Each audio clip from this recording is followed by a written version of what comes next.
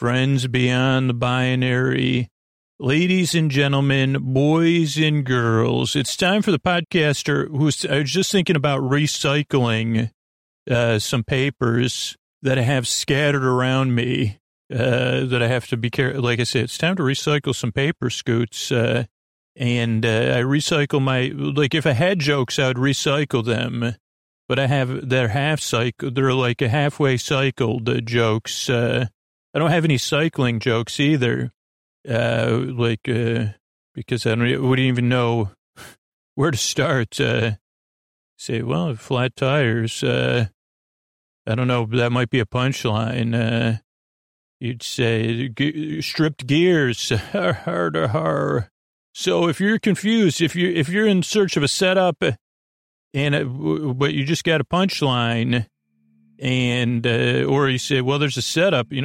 Once a bicyclist rides into a bar, you're in the right place because it's time for Sleep With Me. It's full of incomplete thoughts, incomplete jokes. It's a podcast that puts you to sleep. And these are the ways we're able to be here for you for free twice a week. Hey, are you up all night tossing, turning, mind racing, trouble getting to sleep, trouble staying asleep? Well, welcome. This is Sleep With Me, the podcast that puts you to sleep. We do it with a bedtime story. All you need to do is get in bed, turn out the lights, and press play. I'm going to do the rest. What I'm going to attempt to do is create a safe place where you could set aside whatever's keeping you awake, whether it's thoughts, thoughts on your mind, thoughts that you're thinking about. So thinking thoughts. Feelings, so anything you're feeling that's coming up for you emotionally. So thoughts, feelings, physical sensations. Anything maybe you're feeling physically. Whatever it is that's keeping you awake, I'm here to take you to keep you company and take your mind off of it. I guess my mind is bouncing around here, but like I'm basically here to be near your bedside or far away from your bedside, but have my voice within distance that you can just kind of listen to something else, and then I can kind of lightly comfort you, keep you company, and take your mind off whatever's keeping you awake. Because you deserve a good night's sleep. That's really why I'm here, and to attempt to provide that. And the way I attempt to do it is a little bit different than most stuff out there. And I'll explain all that coming up here. But the first thing I do is I try to create a safe place that you could come visit, or I could send it to you, or you could look at it from far away, or move slowly closer, or say, okay, that's close enough. And I relate to that. If my mind hasn't said that, my body has. Or my nonverbal communication, or the furrow between my eyes, which is probably my furrow. The furrow between my brows has gone verbal. I got a message from a seismologist. They said, I believe the furrow between your eyes has gone fully verbal. And I said, great. I said, great. Does that mean it's just still I don't know. Maybe one day I'll do a podcast. I guess I could do that. Could be what the next episode we do about my furrow in my brow. I don't know what we'll do about it, but I think I'm going to hold on. I'm going to write that down. So I guess that's what later on we'll be talking about. When I was writing down, I just wrote it down. I cut that out, but then I was writing ideas, and I said, "What about fast and furrow? The furious furrow?" At first, I thought, and I said, "Well, that's not very sleepy." And then I said, "What about fast and furrowous?" And said, "Maybe." So we'll see. But so what was it about the furrow in my? Oh, it went verbal. Why was that important? I don't know. But I'm here to keep you... because I said that's close enough. I think that's usually my furrow does that. Where it's says, I'm thinking about something, but I'm not willing to talk about it. So true, right? You some of you might be able to relate. If you've been... and then if you're on the receiving end of a furrow... I have resting furrow face, though, unfortunately... I do. I'm always there could be, we wouldn't need that on a t-shirt because it's already apparent. But it's not, It's not you. It's me. This furrow, the furrow up there, it's not you. It's me. But it could be you. But then it would still be me. But it might be you. So if my brow's furrowed, it might not be you. But maybe think about if it is. So then I don't have to talk about it. But that would make it me. So this could be another one of our super long T-shirts that we never sell. So, yeah, there's that. What was my point? I have a point, the pointed furrow. So whatever's keeping you awake, I'm here to keep you company and take your mind off it because your sleep's important. So yeah, I've got a safe place set aside. Then I'll send it across my voice across the deep, dark night. I'll use lulling, soothing, creaky, dulcet tones, which means I'm going to go off a topic. I'm going to get mixed up. I'll go back, then I'll forget what I was talking about. You just kind of saw that. Then I'll say, what is this? Like 40 furious furrows, fantastically, I don't know. So like frosted French, some French fudge. No, because that's not a tongue twister, but that's like me brainstorming a tongue twister in the middle of trying to introduce a sleep podcast. So, so if you're new, I'm glad you're here. Let me give you some information, because if you're new, you may be skeptical, you may be doubtful, you may be like even more extreme feelings than that. And so I want to kind of soothe that for you. And give you some information. But that's a normal way to come to the show. That's how most people get here, because maybe you tried a ton of stuff to fall asleep.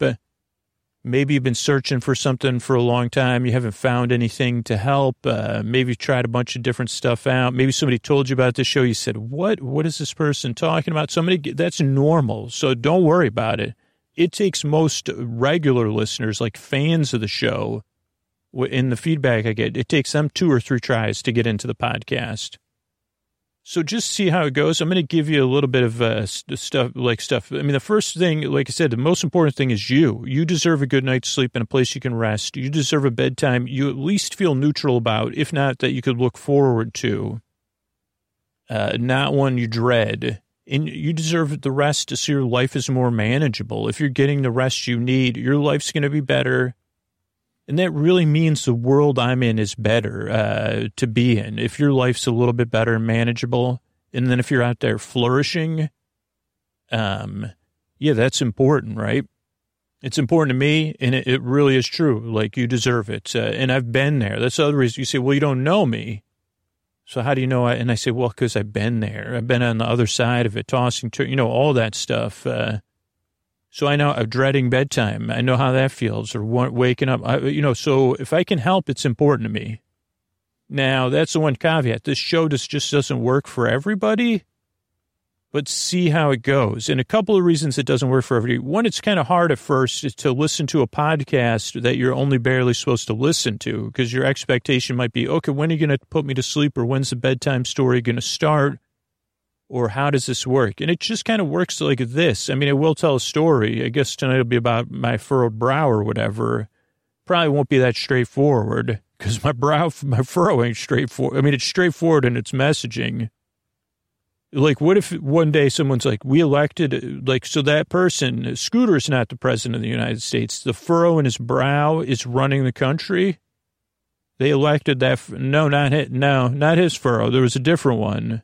Look, they look similar depth and intensity. You say, okay, at least that was a dream Scooter had. So not a dream, like a dream I had, not a dream. It's made an imaginary dream. Sorry, not a dream I aspire. Just a dream that I could have had at night when I was sleeping. Oh, so what was I trying to say? Oh, so this is a show you don't really listen to. You just kind of barely pay attention. It's always going and never starting. It's always going nowhere. So just kind of see how it goes. So that's one thing, is the show's very different. Just kind of see how it goes. And it's not for everybody, but give it a few tries. Because not listening to a podcast, it's almost like I'm your friend talking to you in the deep, dark night. I'm not even here to put you to sleep. I'm here to keep you company. to be your boar friend, your boar bae, your boar sib, your boar bestie, your boar burr, your neighbor, your boar bud, your friend in the deep dark night, to keep you company. So that's what my job is. That's what I'm here for. What else do you need to know? This podcast you don't really listen to. It doesn't really put you to sleep. Oh, structure the show.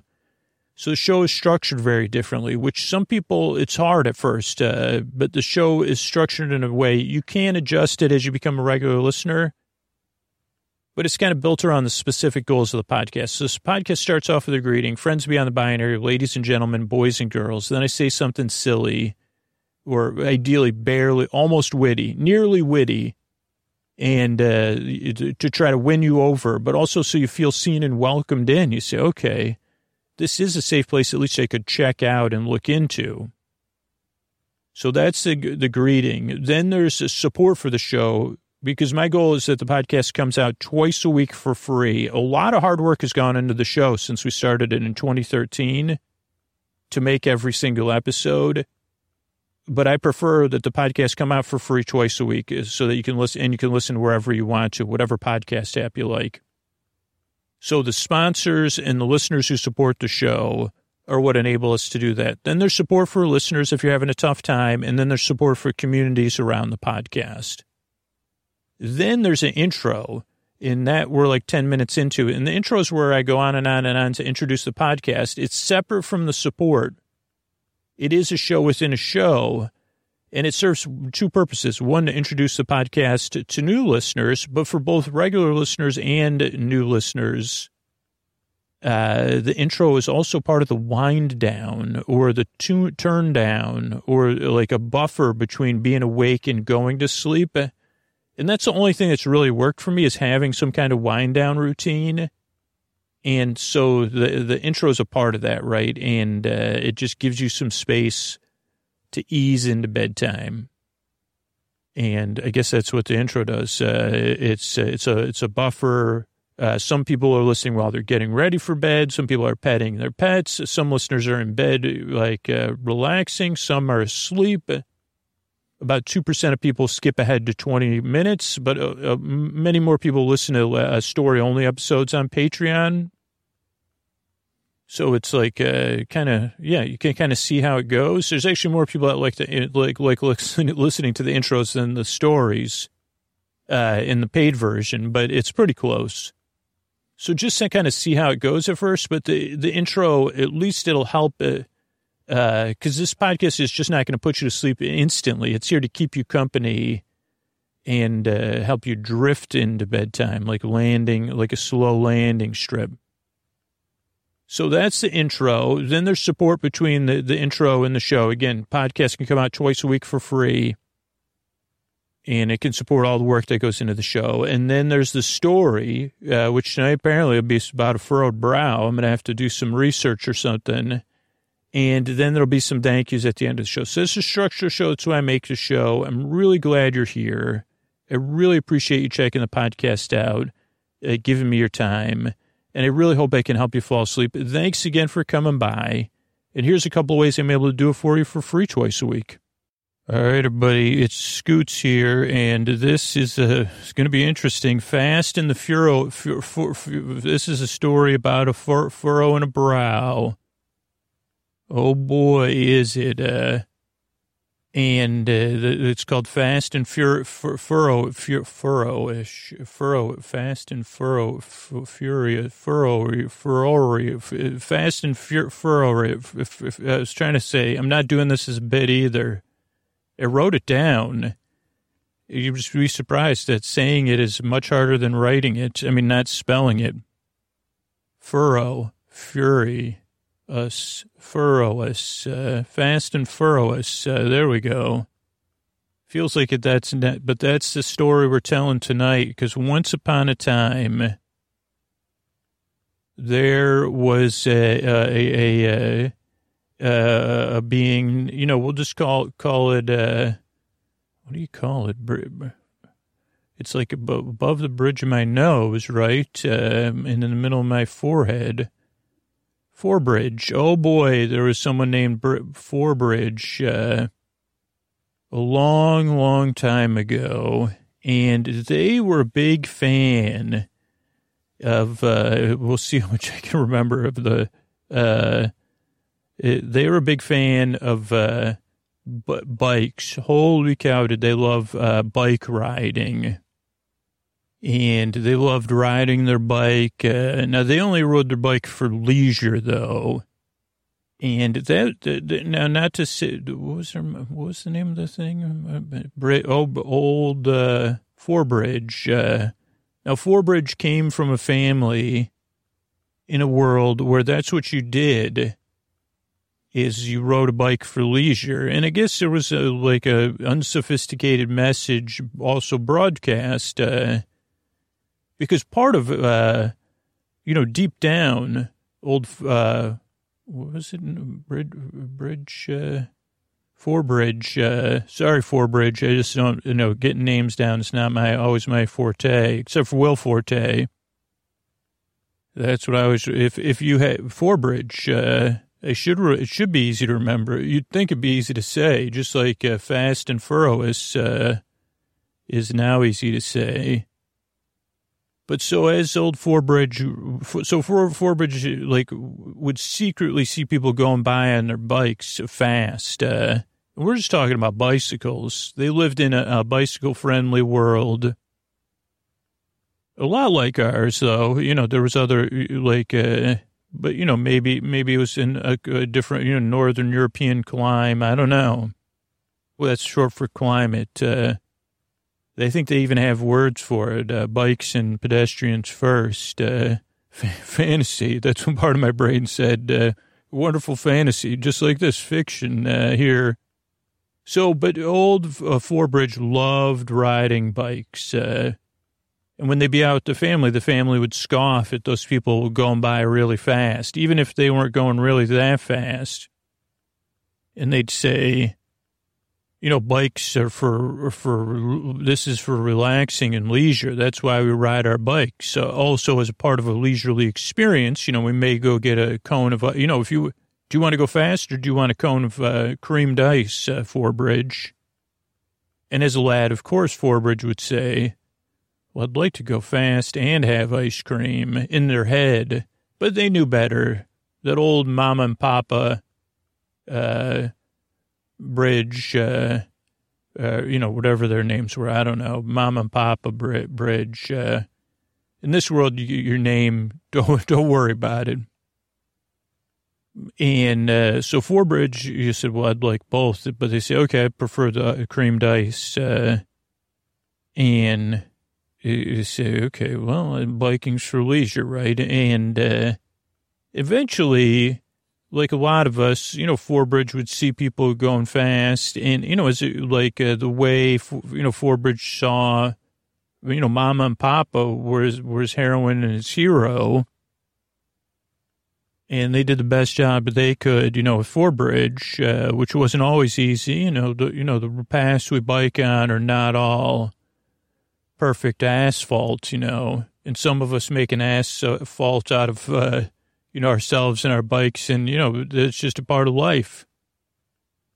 Like Papa Fourbridge would say, sometimes you ride on the asphalt, and sometimes the asphalt, rides on you every once in a while. And until Fourbridge experienced that, he said, what, Papa? I don't, and one day you'll understand.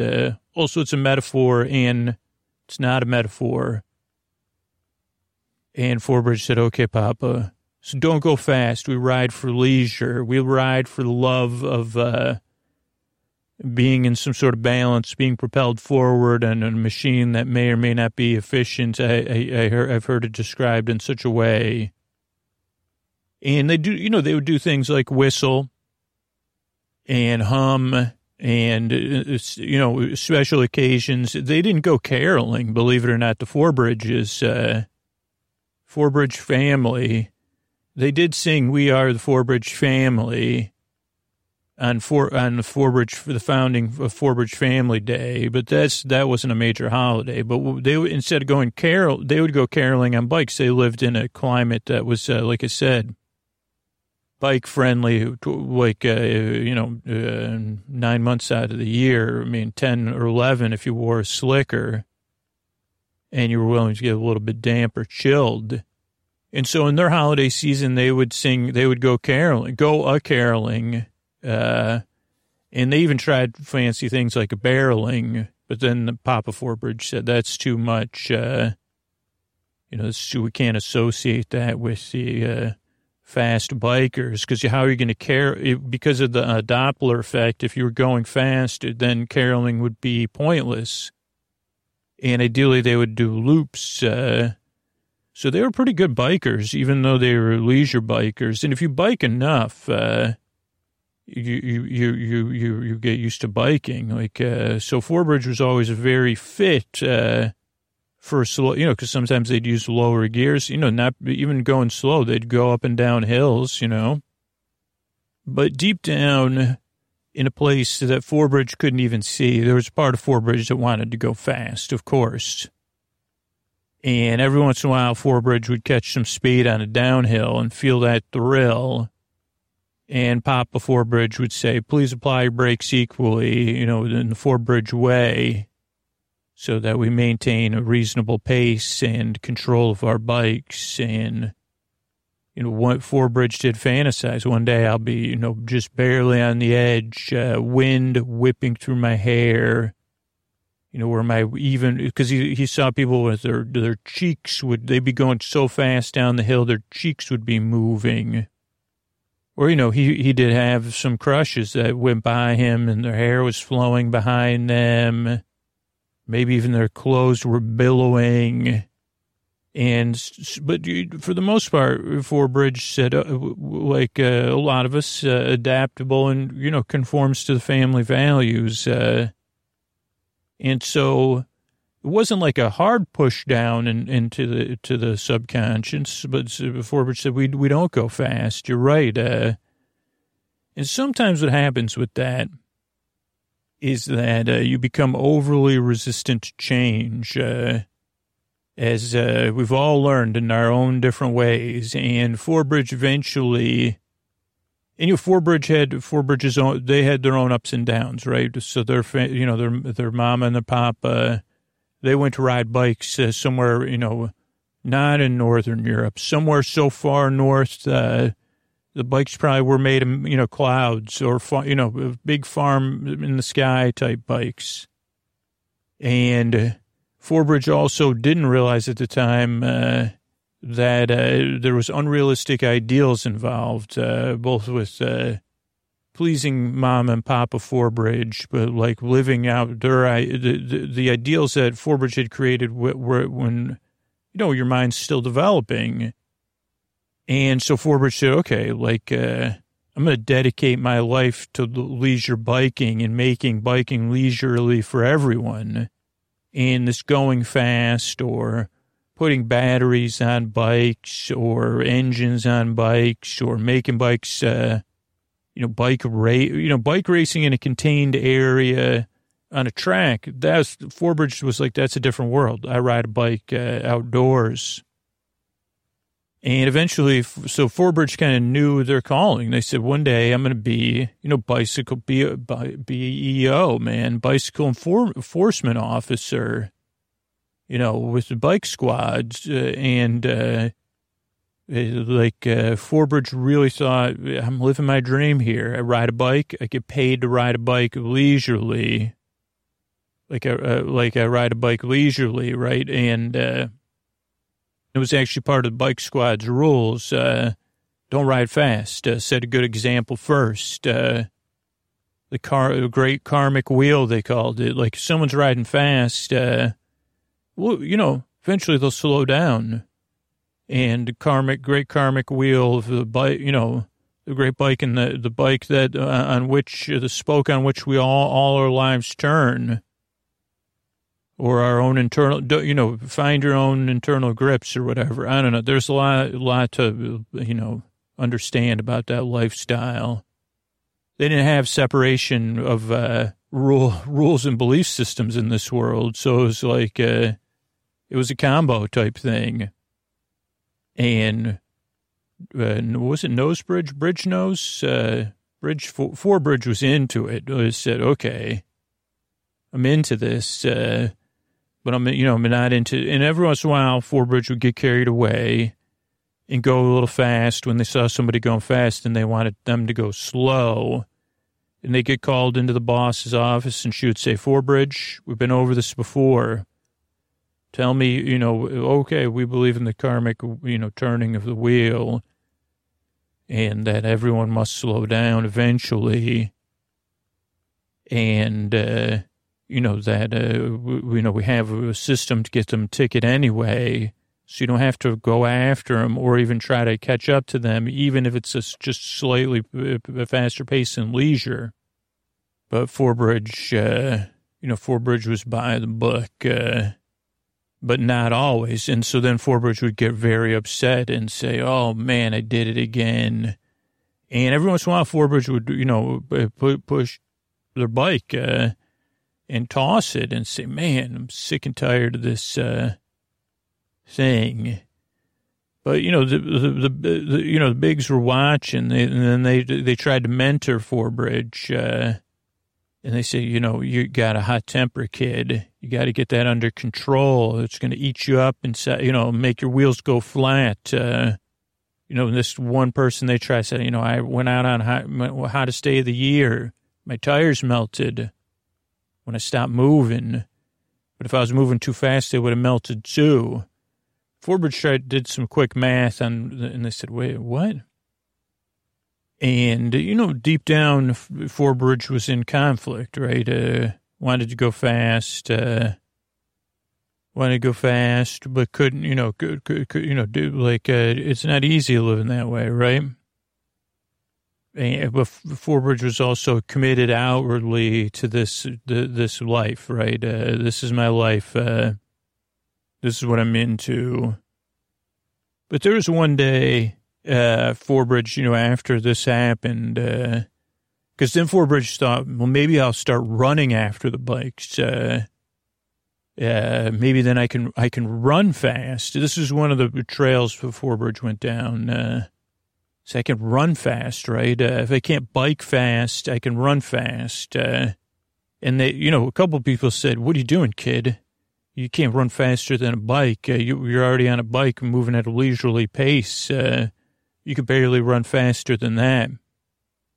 But Forbridge thought about all the lessons he learned from his family and said, wait a second, no one ever said anything about running fast. No one's going to tell me no. And Forbridge got into running as a hobby, right? Running fast.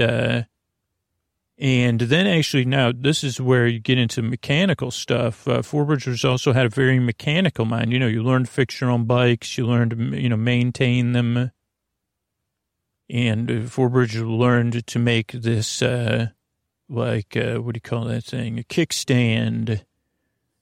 He called it a flick stand so that Forbridge could jump off their bike and start running. Now, this is, especially if you're moving at a leisurely pace, don't do this because this is fiction. And Forbridge was, a genius. Also wearing a helmet at all times, even when running. But, and it had a special bike, with this tubes, so this was easy. So I don't want you to imagine that's just like a regular old 10-speed. This is a fictional world, bike-based belief system and governance. But that's not what this story is about. Thank goodness. But so, when Forbridge was working, if the time was right, first couple, now Forbridge slowly built up to this and said, okay, I'm going to be in running. I'm going to build up my sprint speed, a little bit of distance, but a lot more intervals, whatever that kind is called, where you Tabata running and all that stuff. Whatever the other one is, Farrell-Tech, a lot of intervals and sprints, but again, some distance. But, Forbridge is more interested in that one day this is going to come in handy. And also, it was slightly thrilling to run fast, but not but it wasn't all the way there. So it's kind of like, like, I don't even know, going to a candy store and not buying the candy, I guess. You say, well, I smelled the candy. I tasted a free sample, but only one free sample per guest. And Forbridge thought about how they did that a lot as a family and said, wait a second. But so Forbridge got into this and said, okay, I've invented my kickstand. One day I'm going to hop off my bike while it's moving at a leisurely pace in a safe, 100% safe way that I've practiced over and over and over again. And I'll catch up with somebody and bust them, for whatever, biking without signals, biking in an aggressive manner, biking in a BIA M's, all that stuff. So then one day, that's what Forbridge saw, is like someone doing all those things, no turn signals, weaving, yelling, spitting, biking in an aggressive manner. And Forbridge said, okay, I'm going to follow at a leisurely pace. It's a pretty busy day. And when they slip up, I'm going to run after them and chase them down and bust them. Because, if I can't, it's a conflict. There's two sides to every line or two ends or whatever. And Forbridge was trying to live on both of them unsuccessfully, right? Conflict, trying to pump up the front tire to put air in the back tire. It's not going to happen, kid. No one ever told Forbridge that yet. But so Forbridge chased this person down, right? And I think that's what they said to them, because they actually stopped. They said, did you run after me? They laughed. Forbridge said, yeah, you're biking in an aggressive manner. And Forbridge, they said, was I? I was just having fun. And Forbridge said, it didn't look like fun to the people, like, I said, I was safe. I didn't bump, I just was and Forbridge said, what about people that don't enjoy people biking in an aggressive manner? Or, you spit, and he said, in the grass I spit. I know what I'm doing. I know how to spit in a somewhat polite manner that won't please everybody, but that at least is respectful to those people, whatever. Like mostly I was shooting spit in the sewer. Forbridge said, I guess you did. And they said, listen, kid, you got to loosen up. You're pumping your front tire, inflate your back tire. Don't you see that? If you ever want to, live life, there's a bunch of us that, there's a bunch of us that bike like we're free, and, you know where to find us. And they went off. Forbridge said, wow. And then Forbridge got back to their bike, and there was other bike officers, bike squatters there. And they were like, we're going to have to write you up for this. You can't just leave your bike. Where were you? Why is your bike? What is this kick? This isn't a regulation kickstand. This is some sort of flick stand. Is this spring loaded?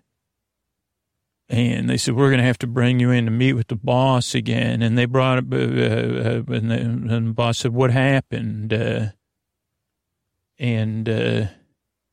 Forbridge said, they said, who? They said, sorry, boss, I'm sorry you're so upset you can't say my name. But, yeah, I mean, I was trying to, someone was biking aggressively, and I just ran after them. I was like, and Forbridge actually, another lesson, maybe some Forbridge told untruth and said, I was tying my shoe and I couldn't get back on my bike in time.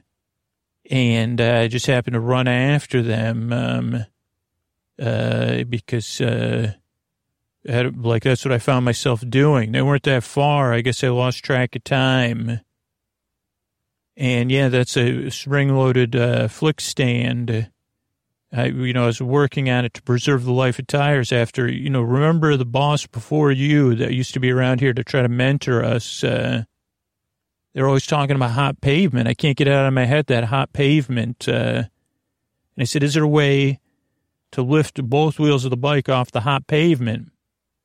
And the boss, she said, wow, I've always been bothered by hot pavement since, those idioms or whatever, they were trying to instill in me too. But I don't know. There's something about your story that doesn't quite add up. Who did you talk to? Did you write a ticket? And what was the bike number? And Fourbridge realized that they didn't. They said, well, it's like this person, and they looked kind of tough. They had on a jean jacket with no sleeves on. And on the bike back, it had a patch, and it was called Furrowed or something. And the boss, she said, interesting. And you didn't get the bike number or their name or anything. You just let them ride off into the sunset. And he said, well, I guess I was confused by this because I had been tying my shoe and I had to get back. I wanted to get back to my, my bike. And the boss, she said, I don't know about any of this. You're going to have to take a week off of work, unpaid. And you could leave your bike here and also give us the plans for the flick stand. And obviously, like on the surface to the, low under the surface for old Fourbridge, this was pretty not great news. All those of us familiar with stories will say, oh, don't worry, it's all going to work out in an adventure and all that. But for Fourbridge, it was like this was their way of life. It was like, what do you mean? I'm going to lose my job here.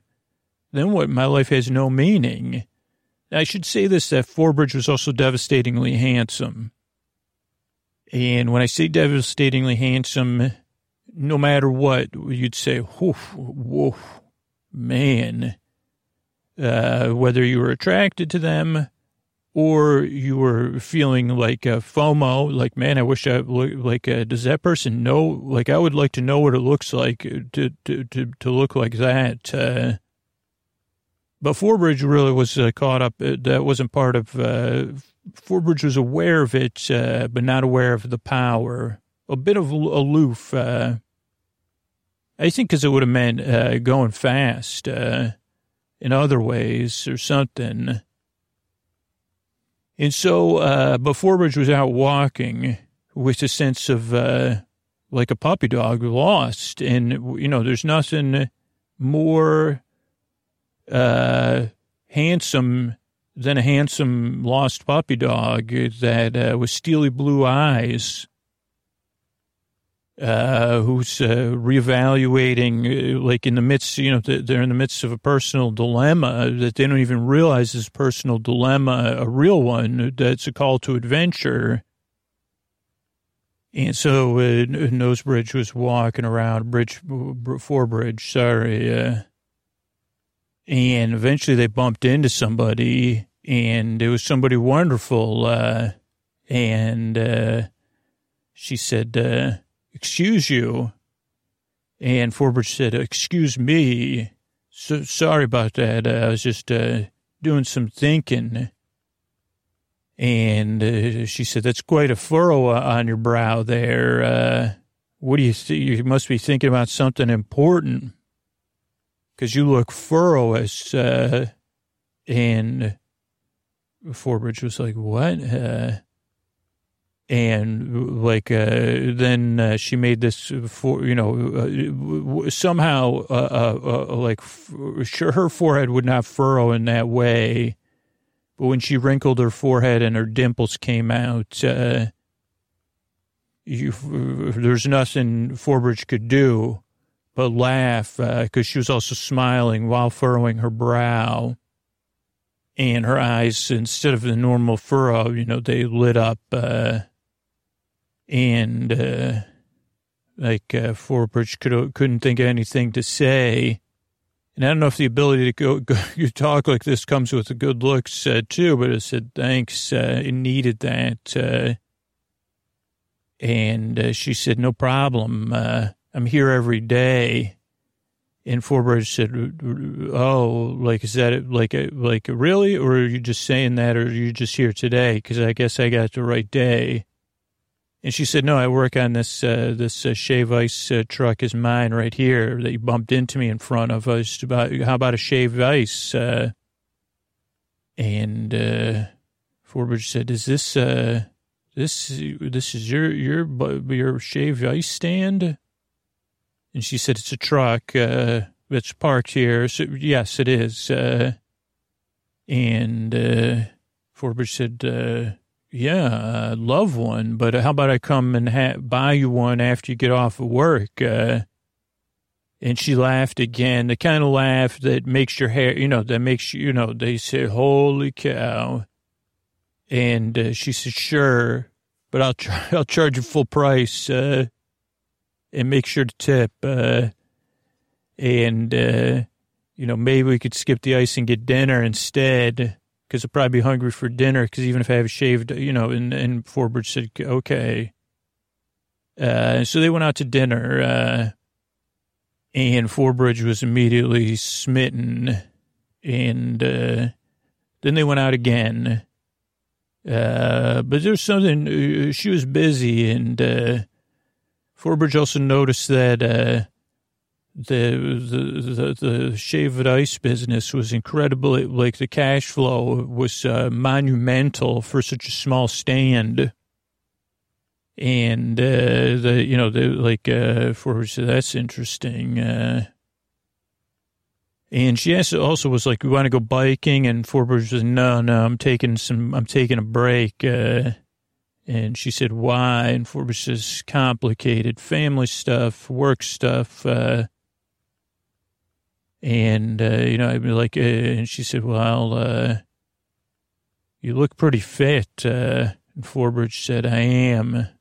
And then she laughed at that, because she said, who says that except for people that actually are? And she said, I like you a lot. Forbridge said, me too. And then Forbridge laughed, because Forbridge said, I meant you, and they laughed together. They kissed. And eventually she learned that Forbridge could run pretty fast while she was at the same speed for a distance while she was leisurely riding. So they did that for a time. And eventually she learned that, Forbridge was getting ready to go back to work for Bike Squad. And she said, you work for Bike Squad? And Forbridge said, yeah, I did. I don't know if I still will. Got into some, and she said, okay, well. But Forbridge said, oh, is that and she said, it's fine, I guess. She said, but I tell you what, I'm trying to run my shaved ice business. I don't want to associate with any of the, governing institutions. So can you do me a favor and not come by, in uniform or talk about it at all? I'm sorry, but it's just something I could tell you later, maybe one day. And Forbridge said, okay, as long as you don't ask me to go fast on a bike when I get back on to ride. And she laughed, because she said, are you serious? And Forbridge said, yeah, it's personal. I'll tell you about it one day. And then, even though they were both in their own personal dilemma, something there was still an established intimacy there based in truth, but not full knowledge of your own truth. They just, and so then they kissed, like a light kiss, but one that, there was fireworks going off. Holy cow. Their hearts had touched one another for real, and metaphorically. I mean, definitely only metaphorically, definitely not for real, because that wouldn't be possible. But, and then the next day, Forbridge went back to work, and they said, did you think about, we looked at this thing, you're like, this is amazing stuff. And the boss said, I want to introduce you to a different division of the department. Because you're no longer going to be like riding around and doing official business. You're going to be doing official business, but unofficially. And Furrowed said, what? And I said, come on in this other division. This is the division where people bike fast sometimes, occasionally when necessary.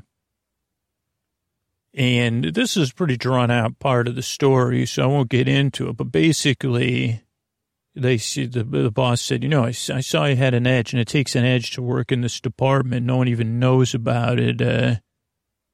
And officially, since you were, off work, your story's going to go to all your coworkers and everybody out there that you've been let go because of, using non-OEM parts on a company bike, jumping off your bike and running, repeated times going fast. Also, we heard about you throwing your bike around. So you're no longer going to be, but you will still be like with us as part of the department. You're still a member of Bike Squad, just a member of Secret Bike Squad. And Furrowed said, okay, sounds cool, actually. So I'll be able to go fast occasionally, and then Furrowed met the rest of the department, variety of personality types. The whole thing, a very, very archetypal experience, Secret Bike Squad.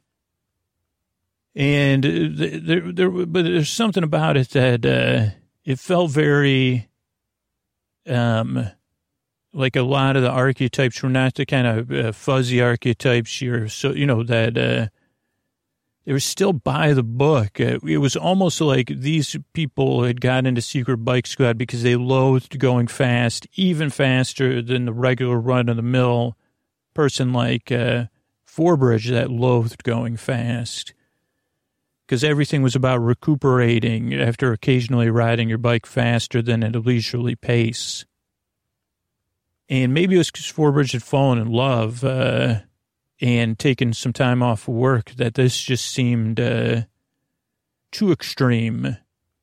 And maybe because for a split second, Furrowed thought, when I'm going to be able to go fast and be free, because my heart's been running free mostly, and it's been in the arms of another who I feel like has seen me or has had a glimpse into me, that I'm aware that this is, this is just a kind, whatever. I don't know. I don't have the complicated words to describe it. Part of a system, a wheel that the Khaleesi would say is not acceptable.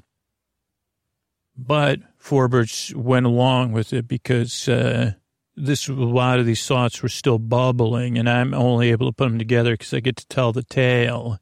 And try to, this was a training, and it didn't just happen in 1 minute. Just like Furrowed didn't fall in love with the nameless person they were in love with in a minute. It only took a few days. This training took a few weeks. And it kind of worked out because Furrowed had said, I sworn to secrecy of Secret Bike Club. So even going back to Shaved Ice Place to see Dimplina, it'd be easier if her name was like Mia, but Dia. And she said, well, how'd your first day back at work come? Thanks for coming in your regular clothes. And Furrowed said, I don't work there anymore. I've been let go. I'm working at my uncle's shop now, working on leisurely bicycles that can only, bicycle governance 101. That way I could keep paying the old bills. And she laughed at that. And she said, so you're not on Bike Squad anymore. And she was very happy about it. so happy about it that Forbridge said, well, I didn't realize it's such a big deal. Why is it such a big deal to you that I'm not on Bike Squad anymore? And she said, it just is. And she kissed him. And she said, you'll understand when you meet my family. And Forbridge said, oh, boy, I'm going to meet your family. Barely ever talk about them. And she goes, well, I haven't not, she goes, my family is, she goes, don't worry about it. And Forbridge said, okay. Now, meanwhile, back at the secret bike squad, they said, there's this, group of people that ride their bikes really fast. They call themselves the Furrow Free.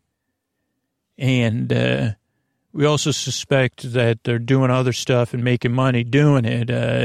And they're representing without being taxed, which is, that's not going to fly. So we want you to get all the info you can. And they showed Forbridge to the members of this. And the person that Forbridge had met was pretty low down, Furrow Free. But, it was this guy, Don,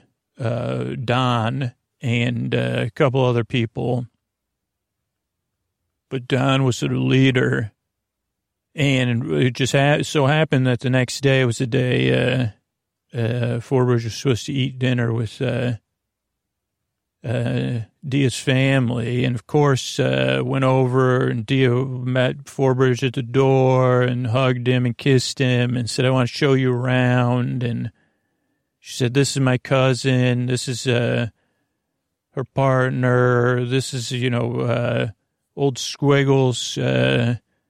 Don't worry, Squiggles is a real grouch. And then went out to the backyard and said, this is the heart of my family, my brother Don.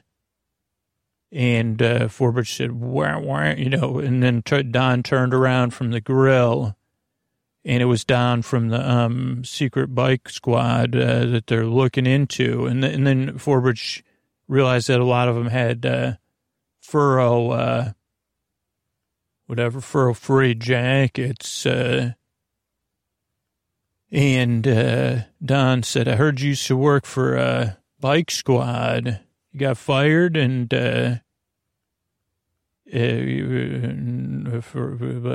whatever. Forbridge said, yeah, I tricked out my bike and I went too fast too many times. And then I would, so they let me go.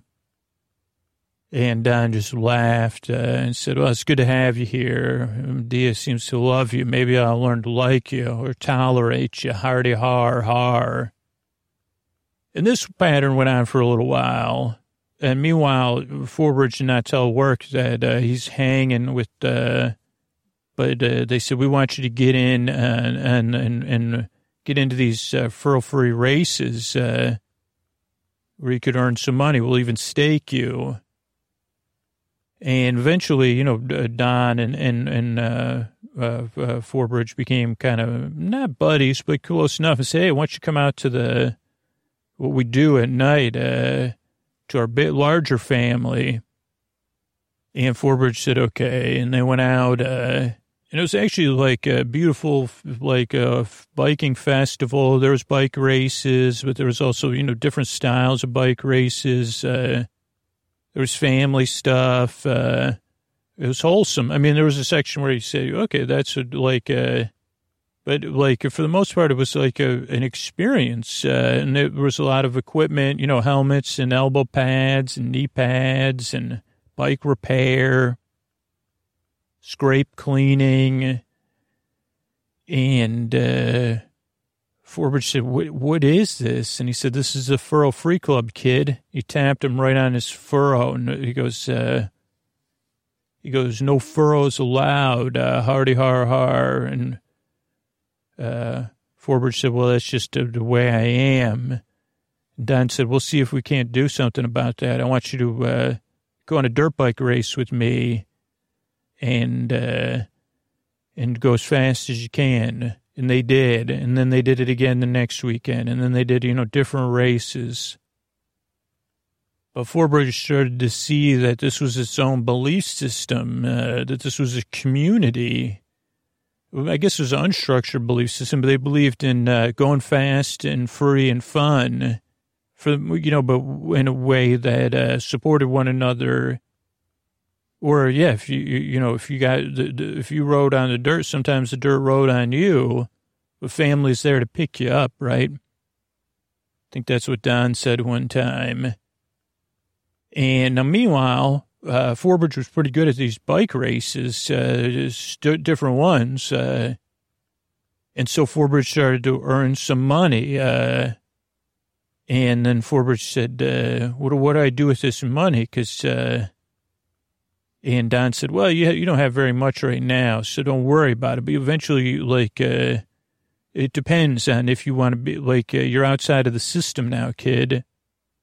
And so you have to figure out a way to put the money back in the system, or you remain outside the system. And Forbridge says, what's the system? He said, well, we live in a place where there's an official belief system and an official government, and they like to take money twice a week, 4 times a year and on Sundays, too, and in a non-optional manner. And so... But this is not, because this is kind of it's not its own belief system. We don't run counter to their beliefs. I guess we do, but just because we believe in riding fast and safe doesn't mean it negates them riding at a leisurely pace. You understand? And Forbridge said, ever since I met your sister, I understand right here. And Don cried a little bit because he said, because that's where your furrow melts away, by the way, right there. And he hugged him. And he said, explained how that's what the shaved ice stand did, but it also generated its own money, and Dia liked running it and came up with their own, mixes and all that stuff. But eventually, Secret Bike Squad was saying, you got to get some results here, man. And then they started putting a secret biker on him. So then what happened was they figured out the shaved ice thing first. And Dia got in trouble, but no one knew why. Not even Forbridge at first, till he went over to meet her for a date. And Don said she got run in because somehow they figured out about the shaved ice being a business. The no shaved ice place could generate, $40 million a year or whatever. And I guess that's, and Don was mad at Don's self instead of anybody else. And, said, I knew we should have expanded. And Forbridge said 40, and Don said, I'm just kidding, but too much, not enough shaved ice. Needed more than one banana stand, as they say. So then Forbridge went back, put 3 and 3 together and went back to Secret Bike Club and said, you been following me? And they said, you're darn right we've been following you because you haven't been following the rules, kid. We were aware that you're sitting at, that you made money. Bike, we could see the joy in your heart. Look at this picture. Your furrow has decreased to 80%, and blah, blah, blah. And then it was really boring because then Forbridge had secretly been getting a patent based on their, all their work with the flick stands, because ended up there was way other applications. And also Forbridge had hired forensic, numbers people. And they said, actually, the shaved ice stand has paid everything. And in some sense, it's not even, I guess it's a misrepresentation, because this was all being done in the secret bike courts, CBCs or whatever, or SBCs. And Forbridge was so this isn't going to stand. I'm going to do something about this. And And then what happened was they leaked the things to Don, the secret bike squad, to totally put so that Forbridge would have no other options. And then there was this big chase where Forbridge was chasing Don, and they're chasing each other. And Forbridge said, "Well, listen." Finally, they were like, "Why are we chasing each other when we should just talk this out?" And Forbridge explained everything. And first, Don was really upset, and he said, "We have to race for it, the forensic audit, and everything, and if I win, you give me all the audit stuff, and you never see Dia again, or me, or anybody." But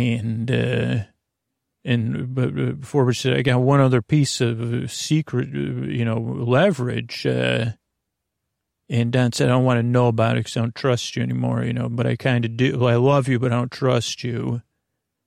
And meanwhile, me and my sister's, in trouble because of you." And Forbridge said, "Okay, well, if I win, I want to be part of the family forever. Meaning, your sister and I will get married, and you'll accept me, and you'll see that I'm trustworthy as a person, not perfectly trustworthy. But even my career at Secret Bike Squad was built on untruths." So they had this big race. It was a multi-stage race, multi-type of bikes. Of course, Don dominated the whole time. But there was a section that was like through a mud thing. And what happened was Don had this huge lead so that they said, when I go through the mud thing, you have to go at a slow, leisurely pace to get through the mud. But as long as I have this giant lead, there's no way this kid's ever going to catch up. And it was the last stage of the race because it was like it takes focus to ride your bike through this deep mud at a leisurely pace. So Don's focused. Now, meanwhile, they set all the rules, and Forbridge was listening. So as soon as Forbridge hit the mud, Forbridge picked up the bike, which was very heavy. And this is why it wasn't a rule. It was like, for most people, it would have been impossible to run with the bike through the mud and catch up with Don. But not so for Forbridge because of their excellent fitness, steely blue eyes, and their experience at running, and probably running with a bike at other times that didn't make it in this story. And so Forbridge won the race, just barely, got on their bike and rolled across the finish line right before Don. And then told Don about the patent on the kickstand, or the flick stand, and that they had a patent, and it was powerful multi-use device, and that even though there was no separation of belief systems and governance, there was a third, the third power, or whatever they call it, with, where stuff was decided like that. That's why the forensic audit went so well, too. And now they had this patent. They couldn't just take the patent from me. They'd have to compensate me. And they'd already started putting these flick stands on every bike in the department, on Bike Squad and Secret Bike Squad, and even Kitty Bike Squad. And Don said, so? And said, so I'll give him a patent in exchange for them realizing that there was nothing, that we'll just close down the shaved ice business and all be good. And then we'll go back to, and Don said, I'll have to think about it. And he needed some time. Dia needed some time. But, love and family, they always meander their way back. So when they realized that Furrowbridge's plan worked, they were all amazed. And eventually they all held each other back in open arms and happiness as one big family. The end. And that was the story of the Fast and Furrowous. Good night.